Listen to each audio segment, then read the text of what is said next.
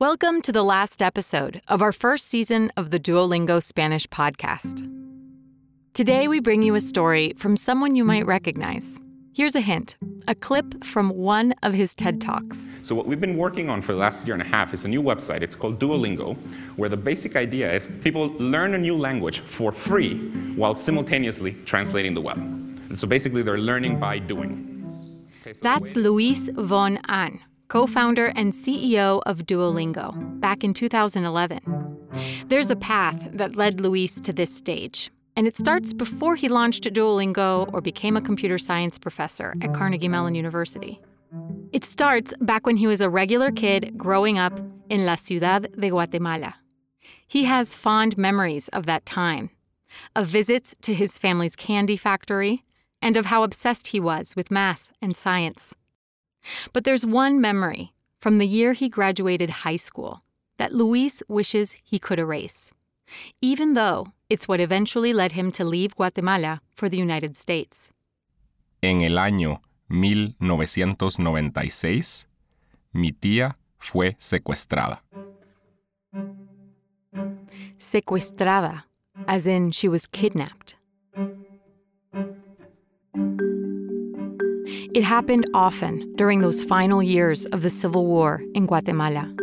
By the mid-90s, when the war between the country's military and communist guerrilla fighters was over, more than 200,000 indigenous people had been killed. As a child, Luis was mostly unaware of the war because it was fought in the rural areas of the country, until the day his family got that fateful call. Solo dijeron que tenían a mi tía, que estaba viva y que iban a llamar después con más información. Again, welcome to the Duolingo Spanish podcast, where we bring you true bilingual stories of travels with unexpected turns, plans unraveled, and destinations unknown. The Spanish in this story is for intermediate level learners, but if you get lost, don't worry. We'll be chiming in throughout the story.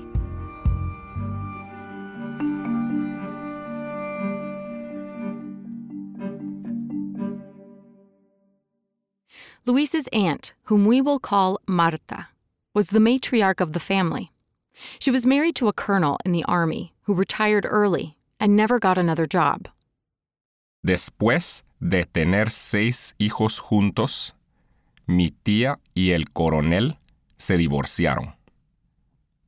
Después del divorcio, mi tía estaba sola y necesitaba pagar los costos de la comida y educación de sus hijos. In order to support her family, Marta started a food business, and she became very successful. By 1996, Luis's aunt had become a wealthy woman with kids and grandkids. Yo tenía 17 años y vivía con mi mamá a poca distancia de la tía Marta. Yo iba a su casa todos los días y la tía Marta era como una segunda madre para mí. One afternoon, Marta's oldest son, Luis's cousin, called Luis. He said his mother had gone missing. In Guatemala, kidnappings were common, so they feared that this is what had happened to her. His voice trembled. That's how Luis knew. This was not a joke. Corrí a la casa de mi tía. Ahí estaban sus otros hijos y algunos de sus nietos. No teníamos mucha información. That day, Marta had gone to pick up her ex-husband. Mi tía y el coronel estaban divorciados, pero todavía eran amigos. She was supposed to bring him over to the house. Pero nunca regresó. But she never came back. Within a few hours, they received 2 calls. La primera llamada fue de una persona que no conocíamos. Dijo que el coche de mi tía estaba abandonado sin nadie adentro. The second call was from the kidnappers. Dijeron que tenían a mi tía Marta, que estaba viva y que iban a llamar después con más información. By that time, there must have been 15 people in the house already, and everyone was asking questions over one another. Why was she driving alone? Who had found the car? How much money did they want? Would they have enough to rescue her?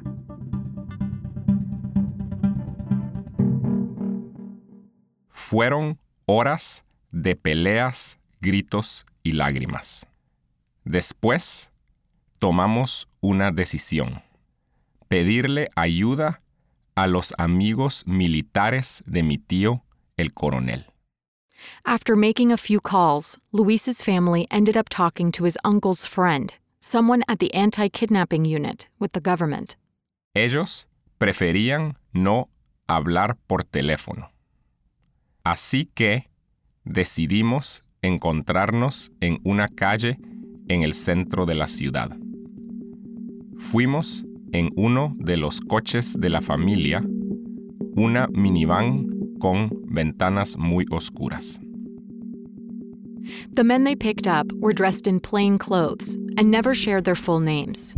But Luis remembers that his family was instructed to call the boss, el capitán, or the captain.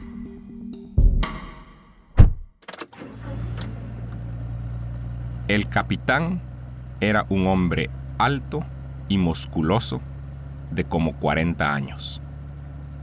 No dijo mucho en el viaje de regreso a la casa de mi tía, pero nosotros le contamos lo que había pasado. Cuando regresamos a la casa, nos reunimos todos en la sala. First, the captain assured them that Luis's aunt would return alive. Kidnapping was a business, he said, and it's bad business to kill your victim. Dijo que los secuestradores iban a llamar otra vez para pedirnos dinero. And he warned them that they would have to go against their instincts. No matter what amount of money the kidnappers demand, he said, you must say it's too much and that you can't pay it. Nos dijo, si dicen que sí y pagan muy rápido, los secuestradores van a pensar que pueden pagar más. Así, van a pedir más dinero y el proceso va a tardar más tiempo. The captain said the most important thing was to choose one person who could negotiate with the kidnappers on behalf of the family. Ideally, it would be someone who wasn't too close to Marta, because the kidnappers would try to manipulate them. So they chose the husband of one of Luis's female cousins, whom we will call Juan. Juan iba a tener que pedir pruebas de que nuestra tía Marta estaba viva. Tenía que decir que no teníamos suficiente dinero para pagar lo que pedían, pero que estábamos haciendo todo lo posible para obtener el dinero. The captain was clear. The kidnappers will say on the call that they will kill Marta if the family doesn't pay the ransom quickly. They will hang up in the middle of the call and then not call back for many days, to make the family believe that Marta was dead. Pero necesitábamos mantenernos fuertes, nos decía el capitán. Yo no sabía qué pensar. No conocíamos bien a este hombre. Not only had they just met this man, but Luis and his cousin picked him up with these other tough-looking dudes in the middle of a parking lot, and not one of them was in uniform. Luis couldn't help but wonder, could the family really trust them? El capitán dijo que el proceso iba a tardar entre 7 y 15 días. Si seguíamos sus instrucciones, ella volvería viva. También explicó que no era como en las películas. First, the family had to actually pay the ransom. There would be no SWAT team rescue. Second, the captain explained that the exchange wouldn't be in the moment. The kidnappers would say where to leave the money, and then Marta would be returned to the family several hours or perhaps even days later. Ahora sí teníamos miedo. ¿Íbamos a darle todo el dinero a los secuestradores antes de ver a mi tía? No tenía sentido. Pero no teníamos otra opción. Teníamos que creer en el capitán. That same night, the kidnappers called back. By then, Juan, the designated negotiator, was anxiously waiting by the phone. The person on the line said he was calling about Marta. Juan said he had been expecting his call and that he would negotiate on behalf of the family. Juan le preguntó a la persona cómo se llamaba. «¿Me podés llamar tío Sam?», dijo él. Después dijo cuánto dinero quería a cambio de mi tía y que si no lo pagábamos, mi tía iba a morir. Como lo habíamos planeado, Juan dijo que eso era demasiado dinero. El tío Sam, or Uncle Sam, said the family better find a way to get all of the money. Otherwise, Marta would die. Then he hung up. La cantidad de dinero que querían era alta, pero no era imposible de pagar. Entonces, algunos en la familia insistieron en pagarla toda. At that point, many family members had set up camp at Marta's house to keep her family company. So they discussed the best course of action as a group until they came to a consensus. They would follow the captain's instructions and wait. Cuando el tío Sam llamó al día siguiente, preguntó si ya teníamos el dinero. Juan dijo que era demasiado, pero que estaba tratando de conseguir todo lo que podía. También pidió pruebas de vida antes de seguir hablando. Prueba de vida, or proof of life, was essential, said the captain. Each time the kidnappers called, Juan needed to ask for evidence that Marta was still alive. El tío Sam insisted on the original sum of money they had requested, but agreed to give them proof of life.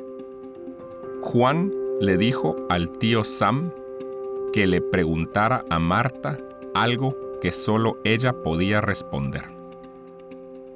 La pregunta era sobre una conversación entre ella y su hijo que ocurrió un día antes del secuestro. At that point, el tío Sam hung up. The following day, he called back and gave Juan the correct answer to his question. Marta was still alive. El tío Sam preguntó si ya teníamos el dinero. Juan le dijo que solo teníamos $10,000. Preguntó si era suficiente. $10,000 was about a tenth of what the kidnappers had originally requested. Luis and various other members of the family thought this was too little. They should offer something closer to the original amount, even if it was high. But after much debate, the family settled on this figure. They had heard that kidnapping negotiations started very far from the original asking price, similar to haggling in a street market. Tío Sam was not happy to hear this counter-offer. El tío Sam empezó a gritar, diciendo que sabía que podíamos pagar más. And he hung up. They didn't hear back from Tío Sam until the next evening. He was agitated and said his bosses were losing their patience with them. Dijo que entendía que la cantidad original era muy alta, pero quizás podíamos pagar $80,000. And just like that, they were back to the bargaining table. Following the captain's advice, Juan went up from the original amount, but still offered less than what Tío Sam requested. Juan le dijo que tenía buenas noticias, que habíamos encontrado más dinero y podíamos pagar $30,000. Tío Sam said no, that they needed to come up with more money immediately. Juan fue firme y dijo que eso iba a ser imposible. El tío Sam dijo, lo siento mucho, y terminó la llamada. The following day, Tío Sam didn't call back, nor the next. Even though the captain had said this would happen, everyone started to worry they had made a mistake. What if they had pushed too hard or offered too little? What if they didn't get another chance to negotiate for Marta's release? What if she had already been killed? Vi que Juan estaba muy nervioso. Era probable que iba a sentirse responsable por la muerte de Marta. Nadie pudo dormir esa noche. En la mañana, todos saltamos cuando sonó el teléfono. Juan had been waiting near the phone and picked up quickly. But it was just a distant cousin, asking if there was any news about Marta.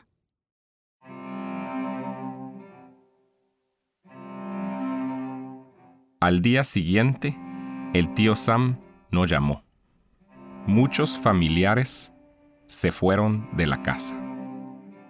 After the third day without word from the kidnappers, members of the family who had been camped out at Marta's house started to pack up their things and head home. Luis took this as a sign that they had lost hope of Marta returning alive.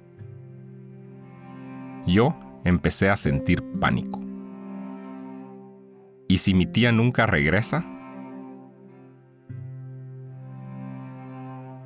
Pero unas horas más tarde,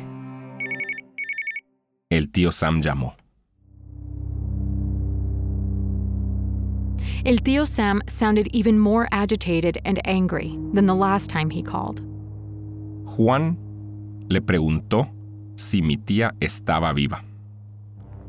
Y el tío Sam dijo que sí. Juan le dijo que solo teníamos $50,000. Surprisingly, Tío Sam said this was fine. He asked them to put the money in a suitcase and to leave it in a trash can in a mall a few kilometers from the house. But first, Juan le dijo que antes de pagar, necesitábamos otra prueba de vida. Una hora después, el tío Sam llamó con la respuesta correcta a otra pregunta para mi tía. Tío Sam then asked that the ransom money be taken to the mall immediately. He warned that he would be watching the area, so they better leave it there within the hour. Marta's family put the cash in a small suitcase and handed it to Juan to make the drop. Cuando Juan regresó a la casa, dijo que no vio nada raro en el centro comercial y que había dejado el dinero donde pidieron. Las próximas horas fueron muy largas. Pasamos otra noche casi sin dormir. Hours passed, but they received no news from Marta, nor calls from the kidnappers confirming that they had received the money. Pensaba en mi tía, quien era como una segunda madre para mí. Me preguntaba si la volvería a ver. Then early the next morning, the doorbell rang. Era mi tía. Estaba viva y bien, pero muy nerviosa. Marta stood in the living room while everyone sat around, their eyes fixed on her. The 65-year-old woman trembled as she told them what happened the days she was kept captive. Nos dijo que estuvo en una habitación pequeña y oscura y que no podía ver porque sus ojos estaban cubiertos. Dijo que los secuestradores le habían dado de comer, pero que tuvo mucho miedo. Days after being placed in that room, she was able to make out the face of someone familiar through her blindfold. She recognized one of the army generals who had worked with her ex-husband. For fear of retribution, she never denounced him for his crime. Después del secuestro, mi vida cambió. Cada día me preguntaba si alguien más iba a ser secuestrado. ¿Sería yo? ¿Mi mamá? ¿Uno de mis amigos? Meses después, me fui a Estados Unidos a estudiar en la universidad, en parte por la inseguridad de Guatemala. And he never moved back. Just months later, in December of 1996, the decades-long war in Guatemala officially ended. Luis says today the country is much safer. But people walk around with ghosts from that time, loved ones they lost, regrets, and fears that they were never able to shake. For Luis, his ghost is Marta's kidnapping. Todavía puedo sentir la ansiedad de esos días del secuestro de mi tía.